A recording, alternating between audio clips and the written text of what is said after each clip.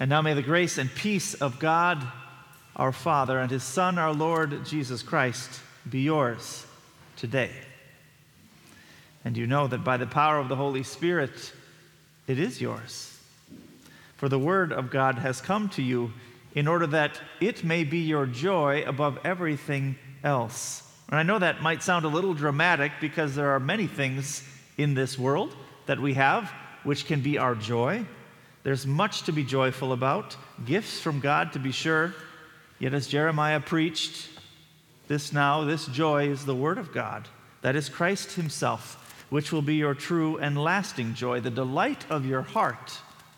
For it is by this word, this one, Jesus Christ, that you are saved, that your sins are forgiven, and that you are given truly lasting hope. So this is yours because he has become your Messiah. Amen. Now, today, we get to part 2 of our gospel story in Matthew chapter 16. We heard the first part last week. We heard Jesus ask the disciples who people say the Son of Man is.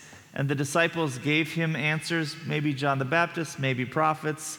But then Jesus asked them, who do you say that I am? And of course, Peter pipes up with his beautiful confession, you are the Messiah, the Son of the living God. And Jesus is pleased with this answer. You recall this. Jesus says, surely this didn't come from your flesh, Peter, but it came now from God the Father. That is the same for you now as well. That you have this beautiful confession, this faith that comes now through God, the Father, the Son, and the Holy Spirit. That the Holy Spirit is calling you by the gospel, gathering you together to hear it now, enlightening you with his gifts and making you holy, apart from anything you've ever done. That is, apart from all of your best works, and apart from all of your worst works as well. God is doing this now apart from all of that. And so here's the church. And Jesus said as much last week. He said, on this confession, Peter, the whole church will be built, and on the authority to forgive sins. So here you are, gathered together. Here is the church built on the preaching of this word and the sacraments of baptism and the Lord's Supper. Now that was part 1, and it was a pretty good week for Peter, though it was just a few moments if you read the gospel, because this week is the very next moment, things seem to go differently. Part 2 paints a different story for Peter.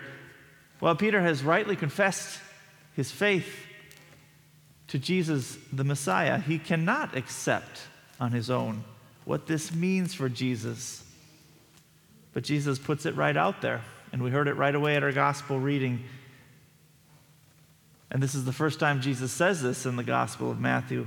He says that to be the Messiah, he must go to Jerusalem and undergo great suffering at the hands of the Pharisees and the priests and the scribes.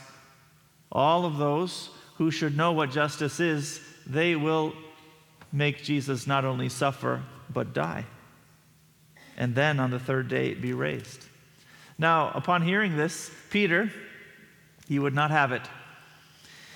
And he loses it. He rebukes his teacher. He takes him to the side and says, look, Jesus, this doesn't sound like a good idea at all. I think you should think twice about this. In fact, Peter is stronger than that. He says, God forbid that you do this, Jesus. May this never happen to you. Now, it might be hard for us to blame Peter. When you put yourself in Peter's shoes, of course he doesn't want his friend to die. This makes sense. He wants to continue on with him. This is how it is for all of us, I suspect. But there is a selfish part of this for Peter as well. We have to admit that he also doesn't want the experience of losing Jesus, this grief. And of course, none of us would want this either. And then also, as the teacher goes, so goes the disciple. That if this is Jesus' future, all of the disciples who are following him, well, this may be their future too. And indeed, it is their future. For all of these reasons, Peter says, let's not do this, Jesus. Let's just ignore that. And while we can assign motivations to Peter, this is his sin, finally. encouraging Jesus to go against God's will as if it were possible, and in the process looking out for himself at the same time. And while you might expect Jesus to be a little more compassionate with his disciple, with Peter, he speaks the truth plainly. He turns and looks at Peter and says, "Get behind me, Satan." Now, it's not very often that you call someone that you know and love Satan, is it? I mean, you don't do this. These are strong words. But Jesus is recognizing that here in Peter's sin, Satan is using Peter to try to tempt Jesus out of what is God's will for him. Jesus says, "You are a stumbling block for me, for you are setting your mind not on divine things, but on human things." Jesus recognizes something that is so strange to us, that his own suffering and death must take place in order for him to be the Messiah. Now, this never makes sense to our fleshly sensibilities. As I was hearing this gospel for a number of times this week, I began to think of, not quite the Messiah, certainly not anymore, but at one time, the great hope for the Minnesota Vikings, Adrian Peterson. You remember Adrian Peterson. I was a pastor here when he had his breakout game as a rookie, the first time around. And I remember when he got injured, this was bad news for all Vikings fans. None of us would hope for this. We would all be Peter saying, "May it not be so. May you be healed quickly and run fast and score touchdowns." This is exactly what Peter wanted for Jesus. But Jesus says, no, this is not how it is in faith. We want to avoid suffering and death at almost all costs. Yet here Jesus goes into death ahead of us. And how strange this is. This doesn't mean that you will not experience suffering or death in this old world. Sometimes we think in the church we can avoid suffering and maybe even death. But you know that suffering comes, and death as well. But Jesus goes on to tell the disciples that they will have their own cross given to them. He says, "If any want to become my followers, let them deny themselves and take up their cross and follow me." Now, this doesn't mean that you need to go looking for a cross. That sometimes also is our temptation. Maybe we can choose this cross over that cross. We are pretty good at that, finding our own causes, fighting for them for our own sense and hope of peace and righteousness. But this is not how it is for you who have faith. Here, the cross of Christ actually finds you. And your righteousness and your peace will come in a way totally foreign to the world. It will come to you with this Christ, who is your Messiah, who died and was raised, as Jesus told the disciples. Now, there's much we can say about the cross, as we know it is both the symbol of the church and our hope in the resurrection. But at the same time, it is the thing we dread and find lots of ways to avoid. The pain and suffering that comes along with it as we live in a world ruled by the law, as we live in a world ruled by sinners, and actually as we live in a world as sinners. Pain and suffering are part of our time here. And the creative ways we work to avoid this pain and suffering, to find self-fulfillment, finally, they don't work. So Peter, while having confessed his faith, full of the Holy Spirit a moment ago, now was full of the flesh, as we are as well, rebuking his own Messiah in order to avoid the suffering that was to come. And as much as we like to rag on Peter, and the Gospels make it easy, you know that we are just like him, boldly confessing Christ one moment, and the next running away from what that means. And a preacher's temptation now, in fact, a sinner's temptation, would be to say, buck up, get strong, head into the cross, it's coming, so get ready for it. But that's not how it works either in faith. For in faith, the strength of Christ comes not by your flesh, but by the work of the Holy Spirit, by your hearing the very word of God. And now Christ shares that word. He doesn't say, buck up. He says, you will suffer. the cross will find you.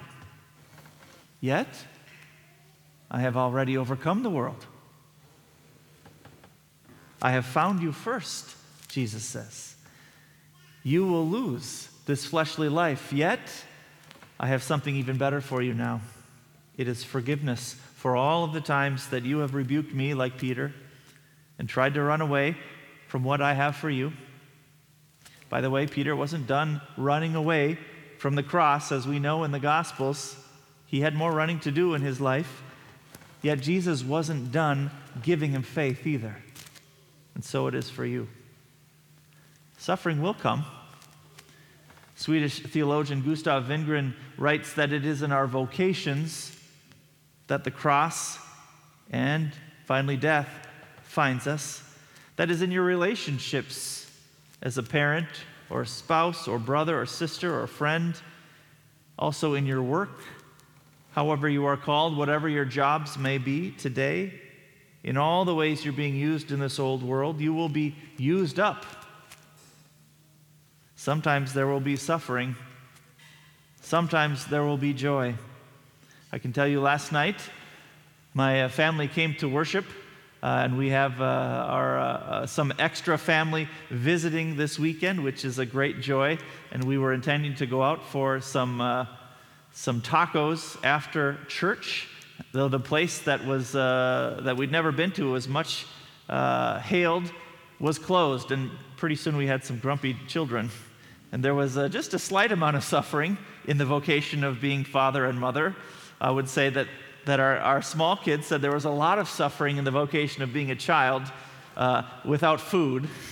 This is how it is in this old world. Sometimes it's worse than this. But there will also be joy. There will be suffering some days and joy some days in the gifts God gives us. But always now, you are held in the perfect promise of Christ. And this is the work of the Holy Spirit. This means that Jeremiah's words are fulfilled in Christ. That even in pain and incurable wounds, as Jeremiah writes, God is with you to save you and deliver you. That even if you turn back, as Jeremiah says, Christ will take you back, and you will utter what is precious and become his mouth. The Holy Spirit was at work in Peter. The Holy Spirit is at work in you, which means also that Paul's directions in Romans 12, as you've heard them this morning, while they might sound a little lofty and unattainable, to outdo one another in showing honor, to rejoice in hope, be patient in suffering and persevering in prayer, to be a blessing to those who persecute you, weeping with those who weep. Well, it means that this description has now not become your to-do list, and it sounds like a very unattainable one, but it is reality for you in Christ. It is your freedom. For when you hear that Christ is your Messiah, that he has died for your sake and raised for your sins, so that as you die, you too will be raised along with all believers in Christ.